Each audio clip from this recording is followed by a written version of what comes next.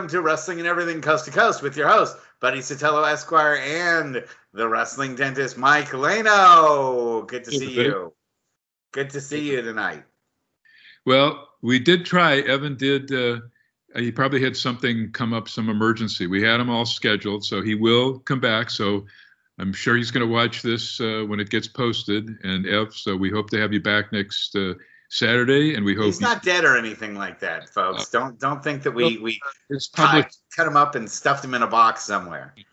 We hope his publisher also has been a little under the weather. Jeff Archer in San Diego, who's a great guy. Do you remember Clutch Cargo? Of course, and also the associated cartoon. There was Clutch Cargo and there's Diver Dan. That was the second that was produced by the same outfit. And it was. And what we could do is we could have Evan's face on the screen, but just animated, lips saying, "Hi, I'm Evan Ginsberg." Particularly Clutch Cargo, it was like they had the cartoon, but there wasn't really any movement. So it was really the cheapest cartoon, but they had human lips. Yeah, that's what I was saying. We could do that for Evan. We could. It was the craziest thing. But do you remember the Diver Dan show that was made by? I do not. The only thing that was, and for me, it was when Channel 2 used to have the afternoon cartoon show. When I was a kid, they would run the Clutch Cargo stuff, and then when the Cartoon Network first started, because they were so broke. Remember, the Cartoon Network had absolutely nothing. I think it was first. Actually, no, it was Comedy Central. When it was the Comedy Network, they had like that merged. One went out of business. They merged. I forget. Comedy Central was the winner, and I forget what the other one was called. It was the Comedy Network. It was the Comedy Channel. I almost like those better than what it's become. Now obviously the Daily Show's fantastic. They've had some good shows, the Amy Schumer Show, but it's when it's rough like what you're talking about with whatever the Cartoon Network, because then the Associated Turner Broadcast owned Boomerang used to air Top Cat and like late 50s fantastic cartoon shows, all the early Hanna-Barbera, and now that's stopped. That's all gone. You can't even, and that's what it was supposed to be. The truth is, if you go to YouTube, you can see all those cartoons pretty much on YouTube now. Yeah, so the stuff I want to see was the stuff I used to watch in the early 60s on Captain Kangaroo. They used to have Mighty Mouse and Tom Terrific and all these, but I grew up in L.A. Super Chicken. Yeah, Super Chicken was part of the Bullwinkle. Yep. Whoever produced that. Super Chicken, George of the Jungle. But there's Jim Cornette and I share a love of, this was an ABC Saturday afternoon. There were so many cartoons. You're not as old as I am. Well, you'd be surprised. I caught all that stuff too. 64, 65, 63, 64, 65. The cartoons would start at 7 in the morning. Actually, you had Captain Kangaroo for 7 to 8. And you had all these great cartoons, mostly Hanna-Barbera. But on ABC, the cartoons, Milton the Monster, that was like at 3 in the afternoon. So I remember Milton the Monster. 7, 8 in the morning. Milton the Monster was, those were, brilliant. There was other great ones from an outfit that Howard Stern's dad did some of the voices and production on Tennessee Tuxedo. That outfit, which also... Don Adams vehicle, absolutely. Part of that same production team. So there are all these fantastic ones. There was Casper, I forget who did those, but the 60s Casper, those were pretty outstanding in that whole series. And all of them had comic book lines, later on when Archie Comics, I guess they had the Archie show in, 72 or 73, and then all of the related spin-off shows for girls and young kids and blah, blah, blah. I mean, God, we had so many great ones, but I, just moved back to SoCal after 40 years in the Bay Area, but I grew up in Southern Cal. And I think I've told you this, 2 of my childhood idols who emanated their shows globally out of LA were Soupy Sales. Well, actually, he started in New York and then he came to LA early 70s, and Paul Winchell, who had Jerry Mahoney and Knucklehead Smith, if you ever heard of those. That was a little bit before my time, but the cartoons, they used to rerun a lot when I was younger.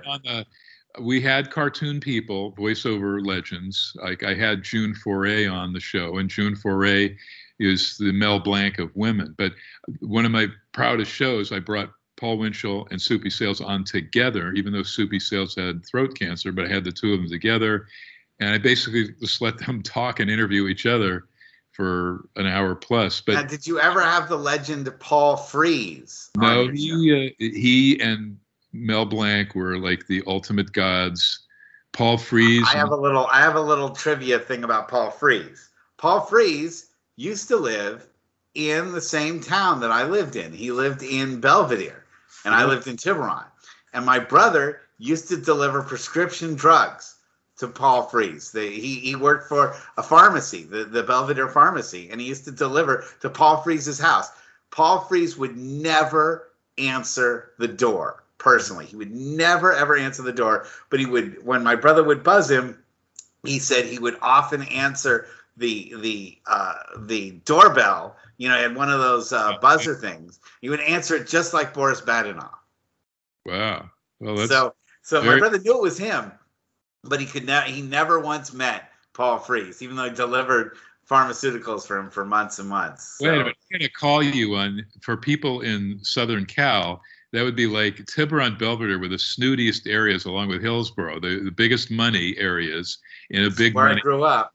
That's where I grew up. It's the Beverly Hills. All of that area from Sausalito on up is wonderful. But that would be like Pacific Palisades down here, or any of the ritzy areas, Bel Air, far more money than Beverly Hills itself even. And that's although we've been priced out by Silicon Valley now. I mean, that's where the highest rent stuff, like Atherton. You want really the big. We're still the poor neighborhood. Like I said, Burlingame, which is north of Cupertino and all the Silicon Valley. Burlingame's right next to the airport, literally right next to the airport. And it's funny, my aunt and uncle moved there, and my mom did not want to move to Burlingame because she said the airplane noise was too much, the airport noise was too much. So we moved out to Marin, which was considered settling because you had to go across the Golden Gate Bridge every day to get into work. And before the electronic toll was going on, that was a huge traffic choke point, was the Golden Gate Bridge. It would push traffic. Either way you go, because I lived in the East Bay. When I first moved up, I was living in the Fillmore, the Black District, when I was going to dental school in San Francisco. And then I lived, when I got done with dental school, I was living with a gal up in the Twin Peaks, which has the most magnificent view. It's the highest point in San Francisco. Yep. You look. So the radio towers are. Oh, but you look down and you see the twinkling city and all that stuff. I miss that terribly, as you and I were talking about. I miss going into Union Square and seeing all my friends, like the doorman at the Sir Francis Drake, Tom Sweeney. Of course, that's closed right now, so you wouldn't be able to say hi to him anyway. Is the hotel closed? Yeah. They were just talking about it in the news. They're just saying it closed? COVID. And it was bought by a new ownership group that has balked on opening it back up because they're too afraid of taking an economic loss of staffing the place up and then having nobody show up there. I took Tom Sweeney to some Cow Palace Wrestling. Tom wore the Beefeaters outfit at the famous Sir Francis Drake. It was, an affordable place compared to the Fairmont or St. Francis or some of the snootier, expensive hotels. But this guy could remember.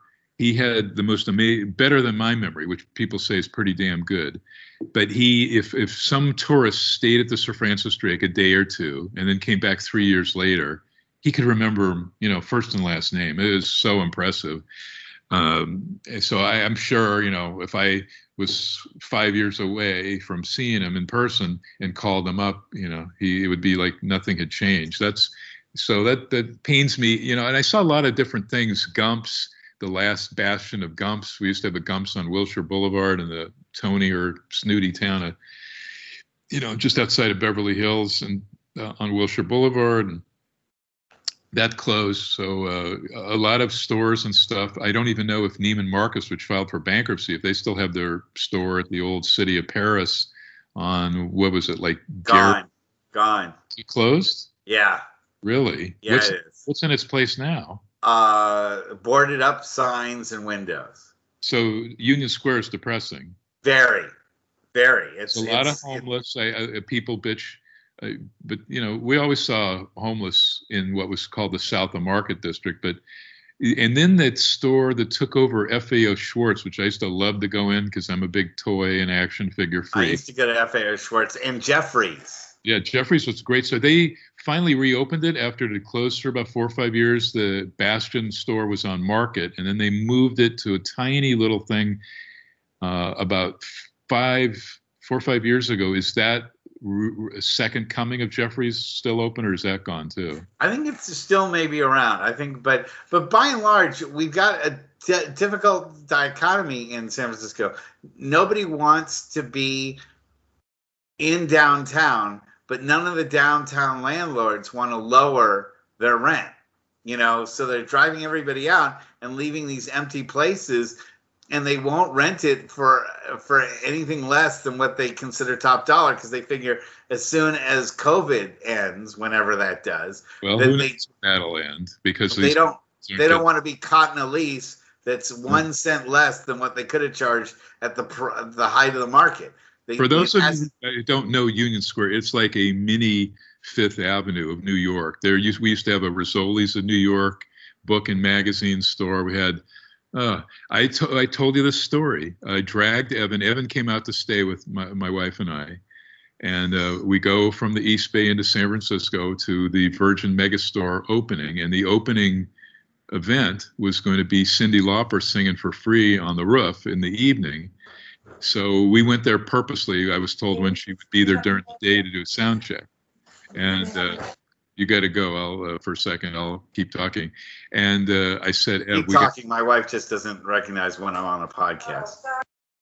Yes, we're live globally, Mrs. Buddy Satella, live worldwide. So I said, let's go. And I went and purchased a micro cassette recorder, and we went in. I found Cyndi Lauper, and we interviewed her. We must have talked to her way over an hour and 15 on wrestling, on Vince, Albano, Blassie, Piper, Wendy Richter, Moolah, everything. And she was so accommodating. She talked about her ex, David Wolf, who got her interested in wrestling, about Hogan, even before all that shenanigans, bodyguarding her at the Grammys. Bring her on this show. I'd love to interview Cyndi Lauper. Somebody like that, but she's one of the nicest celebrities I've ever met. And believe you me, I mean, when I was working and had my column at the Examiner, I would sweet talk him and say, hey, Elizabeth Taylor is doing a public thing for her new perfume at Macy's. I want to go interview her. Or, I mean, I interviewed. Let's dig up Elizabeth Taylor and get her on the show. Well, let's dig her up. Sarah Jessica Parker. Who's that blonde singer? The Jessica Simpson, the bimbo girl, when she had a new shoe line. Even Rudy. This is a funny story. Rudy Giuliani was still off the wave of the 2001. People actually liked this guy then. America's quote unquote mayor, blah, blah, blah. My aunt and uncle named their dog after him. Well, I should name a turd after him now, but. Yeah, exactly. But he was a nice guy. So he had a book signing at the Borders book place on right off Gary at Powell. And so Gavin Newsom is there, who people where I'm living down in Southern Cal, which is Trump country. High school classmate of mine. I had math class with Gavin Newsom. And I met him first at my first wife's. No, I met him first. Between the two of us, I met him before you. Well, maybe, but I'm talking 1979 at my ex-mother-in-law's. She was very politically oriented. She had 3 sons that were all political guys, and then this daughter I was with, and she had a dinner. This is at her house. I won't say her name. She's passed, my ex-mother-in-law, but she was a huge political deal in the St. Francis Wood part of San Francisco. As you go west towards the beach, up Market Street and down it, and it was a very nice neighborhood. Anyway, she had Judge Newsom, who was the father of Gavin, who brought Gavin, and I think he's got a sister and his brother, and Quentin Kopp. I think I told you the story. Quentin Kopp, yep. Was the biggest politician guys ever. Yeah, and I told you I roomed with his son was my roommate in San Diego. Worst roommate I ever had. So Good drum player. The one thing I can say nice about Brad is Gavin Newsom. Drum player. Wait, Gavin Newsom was like big time Jesuit. What was it? St. Ignatius, wasn't he a St. Ignatius guy? Yeah. Well, Gavin went to Redwood High School. Okay, I thought he went to SI because no, I felt had math class with him. Had math class with him, so I know exactly where he went. Did he have that goofy hair back then? The greased up not hair? Not just the goofy hair. We actually voted him. Our class voted him not as most likely to succeed, not as most likely to become a governor, but we not most political. We voted him as studliest jock and best hair. So the hair got him over at the time. Remember, his hair was greased back then, was it? Yeah, well, this was the 80s where you had, Flock of Seagulls was popular and Duran Duran was popular. And so everyone was into the, super heavy gel and heavy mousse and all of that for their hairstyles. I didn't wear that stuff. But my point was, so at the Rudy Giuliani thing, Gavin Newsom there, he wasn't mayor. He definitely wasn't mayor yet. I forget if he was just on the board of Soups or something, but he was, you could tell he was being groomed and he was going to be part of the political machine. So he's a Democrat, Rudy Republican, but Rudy was not the crazy nut job he is now, in my opinion. But Gavin is there talking to him, and I snapped some pictures of the two of them for the Examiner, and Gavin begged me after the event was over. He said, please don't print those pictures. So, interesting. That's crazy. I was my point in bringing that up, but that was the Borders bookstore at Gary and Powell, where I was friendly with the PR lady who booked the WWF guys when they were having books then. Like, for example, the Piper one that's very famous because AJ, what's his name? AJ Kirsch was still a fan then, and he came to it, sat front row. So I was hired for all of Roddy Piper's West Coast swings to do the warm-up for a half hour and do quizzes and stuff like that, and then introduce him, and then be the guy doing the questions. So we had, very quickly, I thought, well, I'm going to really make this special for San Francisco. I brought in all of the icons of wrestling still alive. My wife drove in Pepper Gomez and Kenji Shibuya and Woody Farmer. And I had the two mayors of Oakland and San Francisco at the time. The most prominent one was Willie Brown, San Francisco. They both issued keys to the city for Oakland and San Francisco, respectively, and a big proclamation plaque. So I had 4 pages in the Examiner on this.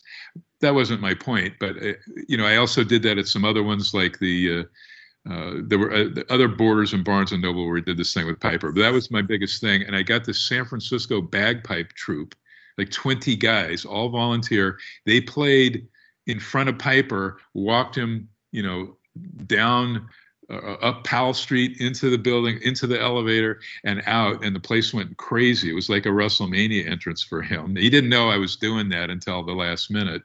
But I had all these icons of San Francisco, like Herb Caen and Carol Doda for this thing. And it was a huge media event. The Lions were out the door. I promoted the shit out of it. So I also did Triple H at the Borders that was across the street from the new then Pac Bell Park for the Giants. I got to do the same with him. And then Austin at the Union Square, the one where I did the Piper thing, and all big, huge events. And now you don't really see that. They don't go on national. Well, the WWE controls all of that. They want it all to emulate from it. Because they deal more with NBC properties now and kind of Fox. They're kind of out of the loop. They no longer have the book deal with Simon & Schuster for their wrestlers. So you haven't seen, I can't even think, other than Drew McIntyre, Drew Galloway's new book. I forget who published that. That's like been the first wrestling book out of a WWE person. I remember back in the day, the WWE or the WWF used to just go to the regular press to try to publicize guys. And one time I was called out by, when I lived in Sacramento, I went and represented KHTK, which was 1240 a.m. They sent me, because I was every day I used to call in as the grappler, and I would give wrestling reports to the guy who was running the radio show, the sports show at the time, a guy named Ted Green. And so when Lex Luger came to Sacramento on the U.S. Express, do you remember he had that bus tour? He had the feud with Yokozuna. Yeah, before he fought Yokozuna, he drove across the United States and did stops everywhere. And Sacramento was one of his last stops. And I interviewed him there. And I've got to say, as an interviewer, I've done hundreds of interviews now, especially thanks to this show. I've never done a worse interview with somebody who cared less about being interviewed than Lex Luger. Well, it's not your fault. It kind of probably, he had the don't give a shit attitude. He was totally burned out. He just absolutely did not care about the U.S. Express. He'd been on that bus probably for about 2 weeks. Well, so did you interview him live at the studio? Yeah, and got nothing but yes or no answers. He was a watch checker that was like, how much longer is this interview going to go? How much longer is this interview going to go? And I was like, I really didn't have anything to go with. The interview was only about 5 minutes long. You should have had me there. I should have. I was about 9 years away from having met you, so that was still not possible for me. You don't even know this. I was part of the writing and photography staff the entire run of WCW's Newsstand magazine. But so, I mean, I had access to folks, and then I was there the night that Daphne Shannon debuted in 1999. Right. Many times. Rest her soul. God rest her soul. Very sweet lady. I am very depressed that I heard from Impact Wrestling that Kimber Lee, who's a fantastic wrestler, she was on Shimmer and Shine. A lot of people don't know what a big force, and she toured. I think she had at least a couple of tours in Japan and stuff. What happened to her? She admitted on Twitter that she felt suicidal. She's okay now. Oh, well, that's terrible. On Twitter, we're criticizing her weight. And can people stop doing that? We lost Hana Kimura to that. I'm sure social media did nothing to boost the spirits of Shannon's so sad. And this is a great talent. She's one of the top female. She is. I had no idea this was going on, and that is terrible. We are seeing a lot of that stuff going on, and it even happens in pro sports when Raheem Mostert for the San Francisco 49ers tore up his ACL and decided to have surgery instead of rehabbing it. Not only were people calling in death threats to him, but people were then. His wife said, "Stop calling death threats into my husband," and then people turned around and started calling death threats into his wife. And I just this whole bravado that people feel that because they're on social media.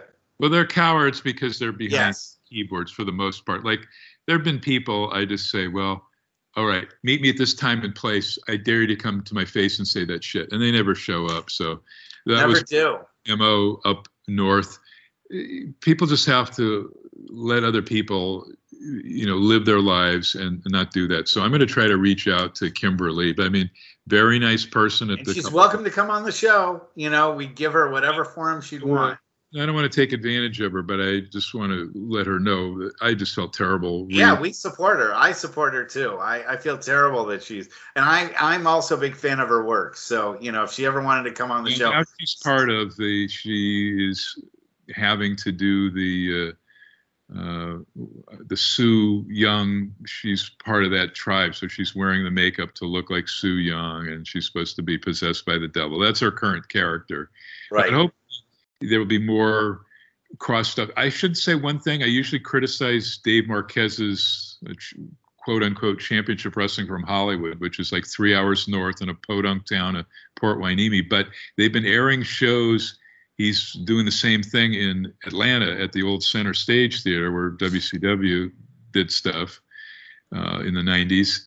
And they've had a terrific show. We were talking about Jonathan Gresham, Ring of Honor Pure Champion. He had a match with, what's-his-face, Bennett, Maria Canales' husband, that was just off the charts, a close to 5-star on this. It was not, so they're showing it, if you see listed Championship Wrestling from Hollywood on your UHF station, or you can get it if you got DirecTV and you get the sports channels like the New England Sports Channel, it's on Wednesday nights there.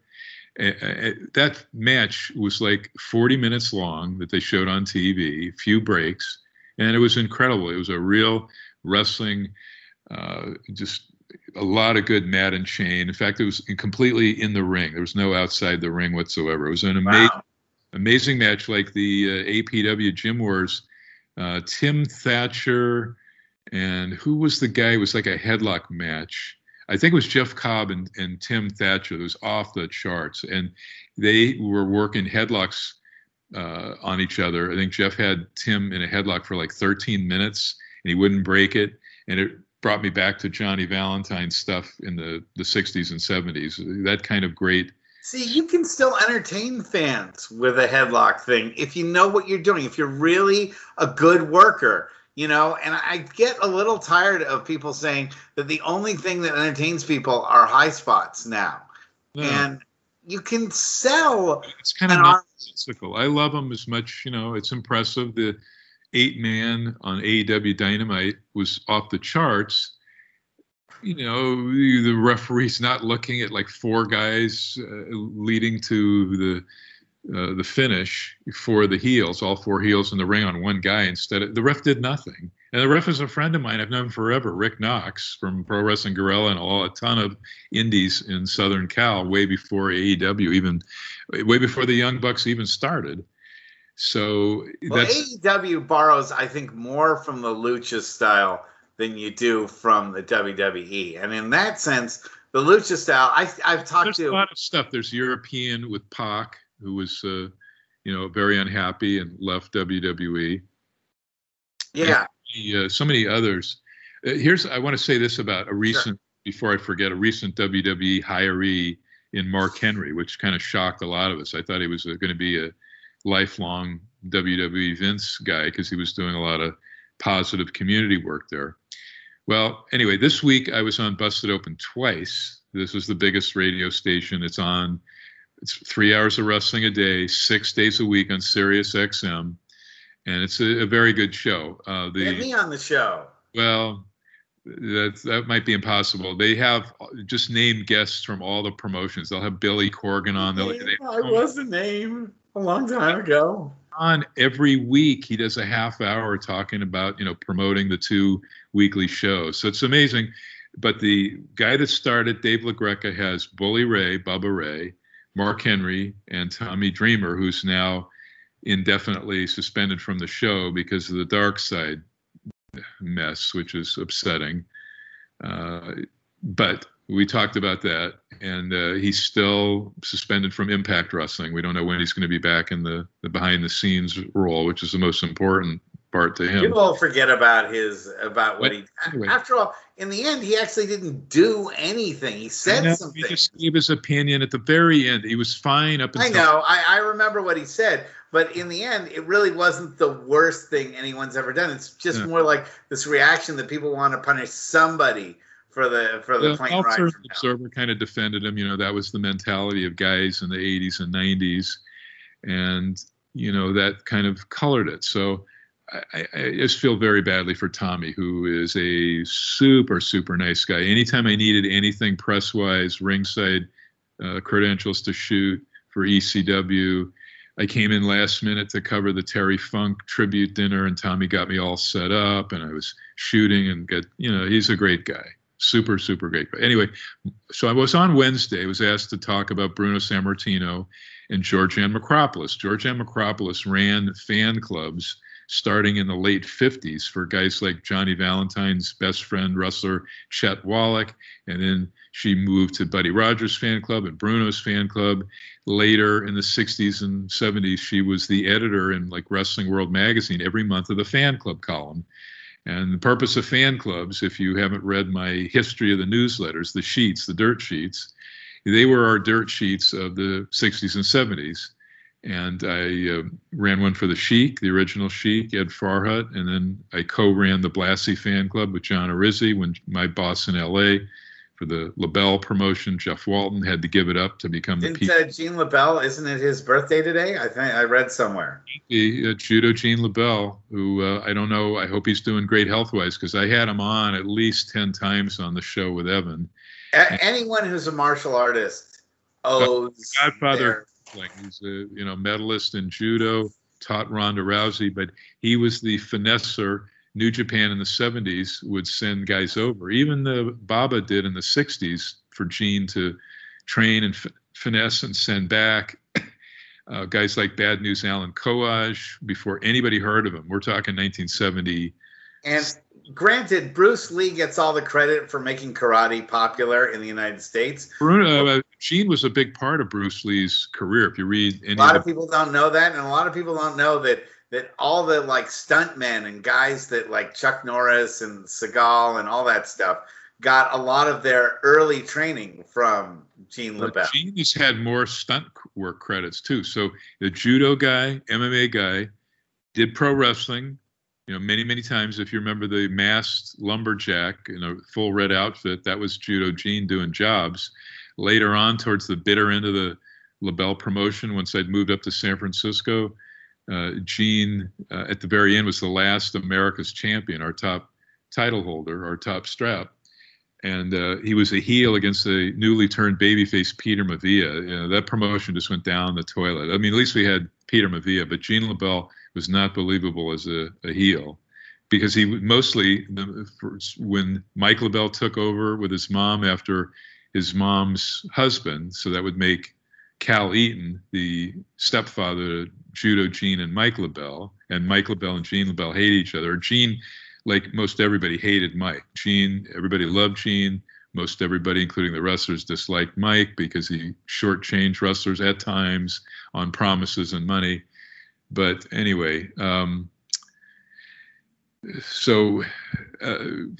was my? So anyway, that's on Gene. But Gene also helped get a lot of these guys. He helped allegedly get the gig on the Green Hornet for Bruce Lee. He helped Chuck Norris and so many other guys. I mean, Benny the Jet. There's a great little story about Bruce Lee and Burt Ward on the Green Hornet, and I don't know if you've ever heard this story, but Burt Ward, was Robin in the Batman show. I watched those shows live when they happened. They were it was less than a half hour on Wednesday, and then they would conclude the next night, Thursday, on ABC. So I watched all the Batmans, all the Green Hornets live. So I don't know if you've heard this story, but Burt Ward was saying, I'm Robin, I'm a tough dude, I worked with Batman this whole time, and he was making fun of Bruce Lee and saying, you're Kato, you're just the side guy,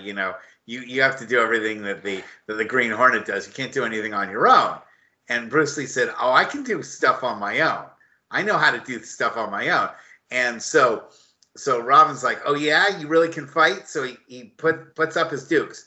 Bruce Lee apparently jumped up and kicked a light bulb that was dangling from the top of the ceiling and broke it with a kick.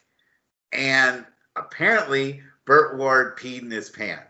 And because he was so afraid of what Bruce Lee would really do to him if he actually wanted to. And that was the end of Burt Ward ever claiming that his time as being Robin made him somewhat of a badass in real life. Look up the show. I brought Burt Ward on the show with Evan and I, but all he wanted to talk about was this new dog food line that he and his wife concocted. I thought he was kind of a blowhard.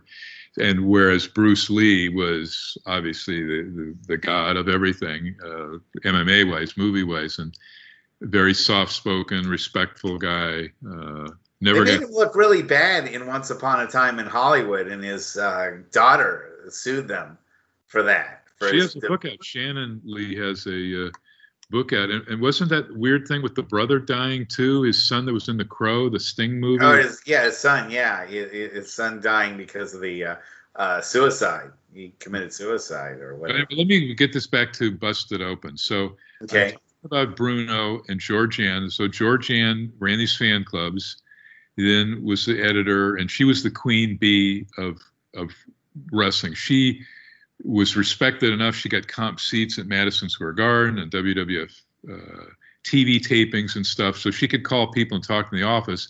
So she was like that conduit that talked to the marks, the smart fans, the wrestlers, and in the office stuff, also WCW. I mean, I was with her at fan convention stuff when like Shawn Michaels would call her or Scott Hall on her phone. before she passed, almost 10 years ago, she passed. But anyway, at a Weekend of Champions convention, I shot all 4 of them, was asked to come out and shoot them. The first one I went to in '91, Bruno and Buddy Rogers were there, mortal enemies, more so Bruno hating Buddy Rogers. And by this point, Bruno didn't know. I kept trying to tell him Buddy had mellowed out.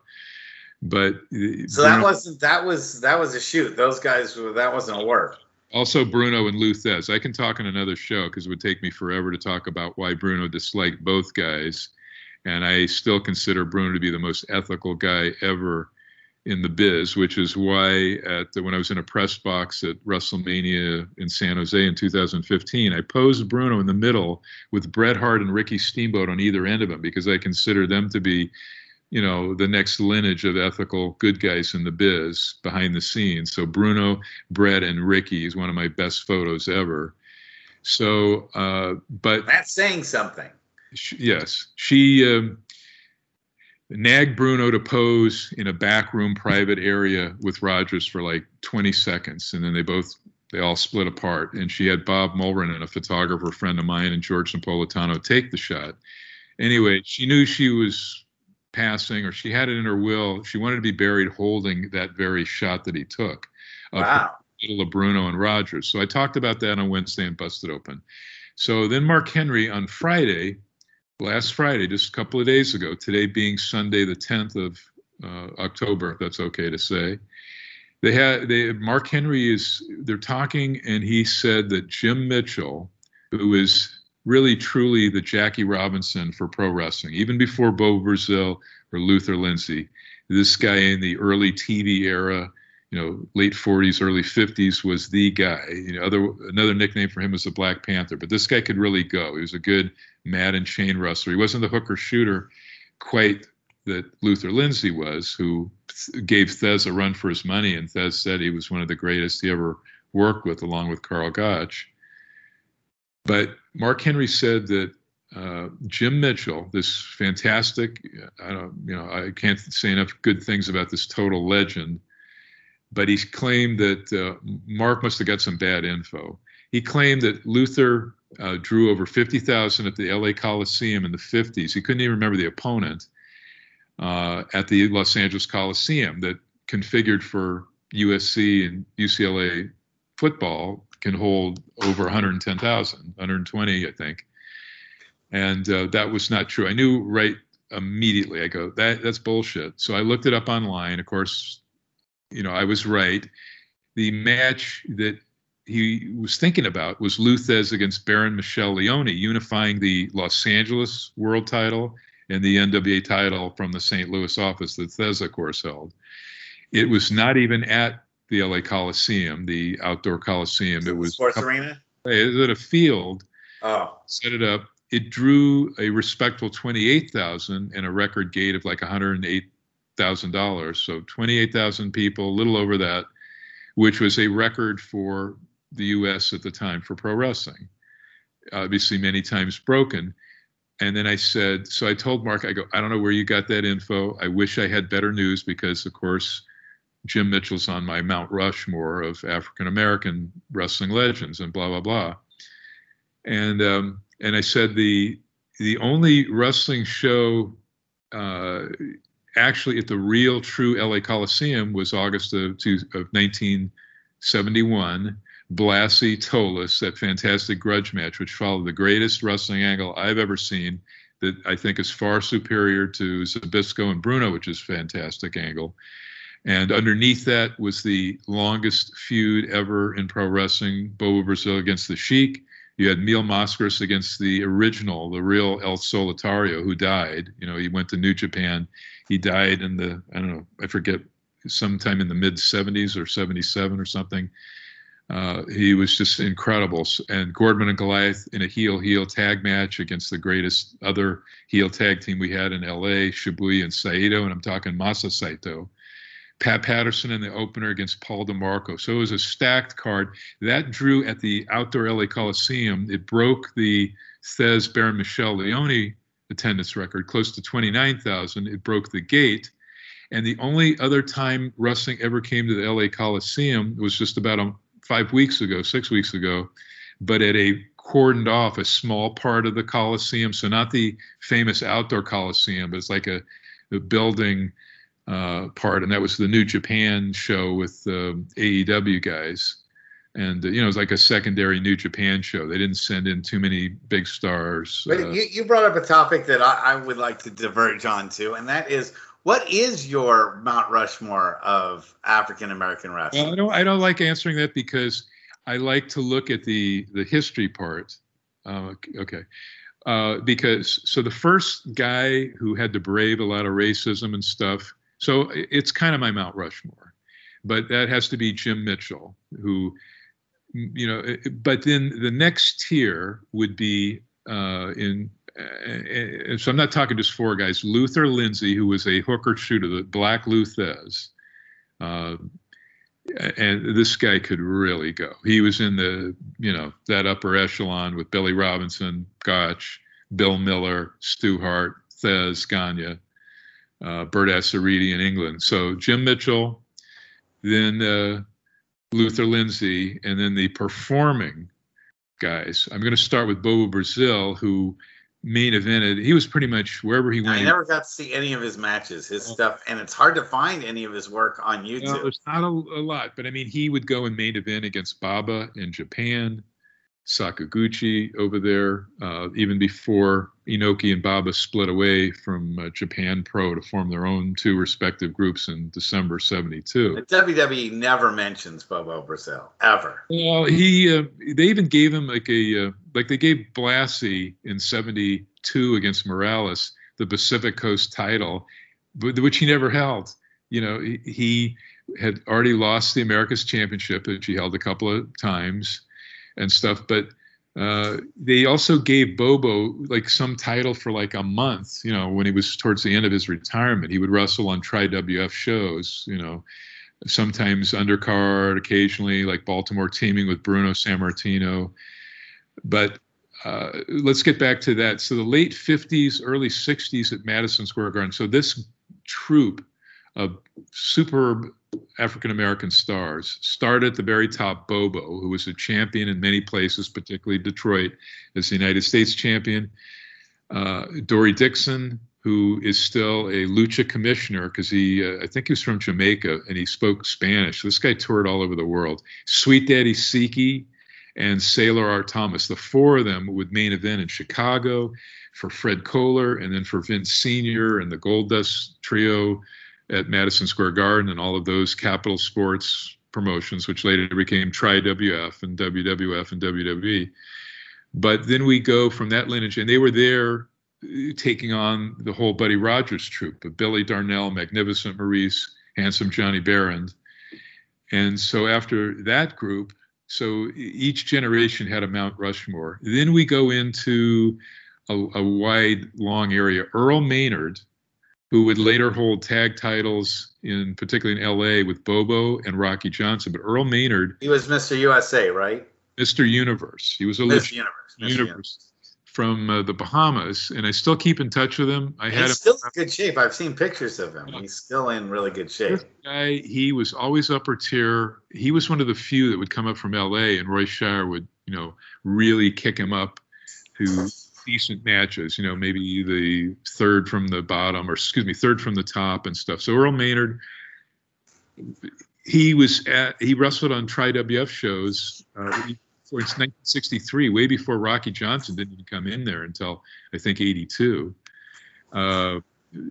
So I would include Bearcat Wright, definitely. So Bobo and Bearcat Wright were the very first for a real, true, big-time group in WWA Los Angeles. That was the home base for that world title from about 59-60 through 1967, when Bobo had a unification match with Gene Kiniski, the NWA champion, and they morphed. It was a draw. They morphed the WWA title into the NWA. But that WWA title that Bearcat Wright and Bobo held as the first black world champions anywhere was defended in San Francisco, Honolulu, sometimes Oregon, and a ton of times in Japan, because, of course, Blassie and Destroyer, Dick Beyer, would drop it to Ricky Dozan. So that was, prestigious title way before Ron Simmons, who was more the modern day, He would be on my Mount Rushmore. Wasn't first. Ron Simmons, incredible guy, incredible friend, all of that. Butch Reed was absolutely incredible. After Tony Atlas left Georgia Championship, they tried to make Butch Reed the new Tony Atlas. And Tony Atlas was an incredible, amazing babyface then. He could really go with the matches with Flair and Ole Anderson and Ivan Koloff. He was really, that was his peak for me, not WWF. But Tony Atlas never held an individual title. Oh, yeah, he held titles. He held the national title for... No, I mean in the WWF, when he was in the WWF. Well, but the tag titles with Rocky, he held his... Right, but I said, but as an individual, he never... It's in Mid-Atlantic as a singles, and he held the, whatever was called the national title for... Right, but those were all NWA or WCW based. He never... Those titles mean more to me than the bullshit WWF titles. But there's been many great. Shag Thomas. I think people forget about Woody Strode, who was half of the time a movie star. He was in Spartacus with in that battle scene with Kirk Douglas. He was a world champion, not a world champion, but he held many regional titles, a huge star in LA. He was also one of the first black cowboys. This guy was, I used to see him every year until he passed the Cauliflower Alley. And this guy was friggin' amazing and a great wrestler. So he's in my Black Hall of Fame, which is far more than just the Mount Rushmore of four guys. There's so many great black wrestlers. There's that one that Stu Hart trained that died in Europe. He unfortunately was on Juiced. I can't think of his name, but he had a huge chest. This guy was an incredible athlete. It's a shame that, he felt like he had to do that stuff to be big, because he could really go as a wrestler. He was reminded me a lot of another friend of mine, Gary Albright, who was married to... Gary Albright's one of my all-time favorite wrestlers, and probably the most unrecognized for... Well, let's just put it this way. If there was a real fight, and it was a real shoot fight... He could kick your ass. He was such Gary Albright is one guy I would never want. Where did you see him? In All Japan or his UWF, the worked shoot stuff? I was a fan of his in college. I was a fan of his when he was a college wrestler. I thought when he came I was following him from the college days, and I was thinking when he finally does get into the pros, he's going to be a wrestler that nobody has ever seen before. That he's going to be a guy that's going to put the world on its heels. And he did in Japan, but he never really got over in the United States. And I was always disappointed by that. A shame. He was more like a guy who should have spent time up with Stu Hart. So if anybody can think of that African-American wrestler, I think that Stu and Boris Malenko. All I can think of is Ahmed Johnson, and I know that's not it. No. Tony Ahmed, that's Tony Norris from Dallas. When he was. When you say steroids and big chest, that's the first thing. The only one I can think of off the top of my head. And I know it's not him. Definitely include Rocky Johnson, who was one of the most exciting wrestlers. I shot him in L.A. a ton of times. As I said, he had matches with everybody. A heel, Fred Blassie. He helped turn Fred Blassie face in 1970. And then Fred had the 3 heel match series with the Sheik, and finally turned. Do you consider The Rock to be a black wrestler? Yeah. Because some people say he's Polynesian. He's one of my favorite. That was the thing Mark Henry asked me. Okay, so who's your top entertainer in pro wrestling? And I said, well, Buddy Rogers and Gorgeous George. But The Rock is up there too. How entertaining was him? He never did anything that wasn't less, once he got going, when they took away the Rocky Maivia shit, he really got going and he got out of the Nation of Domination. That was great. Well, even when he was in the Nation, the promos were great. All the stuff he did with Triple H, with Austin, all of it was awesome. So yeah, he's up there, but there's so many other wrestlers from different cultures. We want to talk India. We talk about Dama and Gareth Singh. These are old timers, and true Japanese wrestlers. I mean, there's just about 1 billion, and that's why I like seeing Xia Li. We've never seen real, true Chinese wrestlers. We've had some Philippine wrestlers who were billed as being from Japan. Ray Urbano, who was both the original Kabuki, not the great Kabuki, the All Japan one that we saw in Georgia and Dallas. He did it like in the late 60s, early 70s in Detroit with face paint. and he was also Tokyo Tom, but he was Philippine person. You know, it's like Nikolai Volkov, who played a Russian. He was, I think, Romanian, as is what's his name? Rusev, who's, I forget his name. I shouldn't forget his name in AEW now. That guy, Bulgaria. So anyway, I've got to go, Russ. I want to make sure Evan knows that we're expecting him next week to start promoting his book. We want to get that book hype touring and want to get Evan's take on everything and see if Evan's been watching AEW and Impact. And sure, it's been a while. We do have a lot to catch up with him on. So I appreciate you being here this week. I watch the end of Heels. It's the very last episode. I hope this show returns. And you tell me if the old fart heel that's in the three-way match does not remind you of an amalgamation of Michael Hayes at his sleaziest in like the year 2002 and Ric Flair with the showing of his privates on the airplane. It is funny.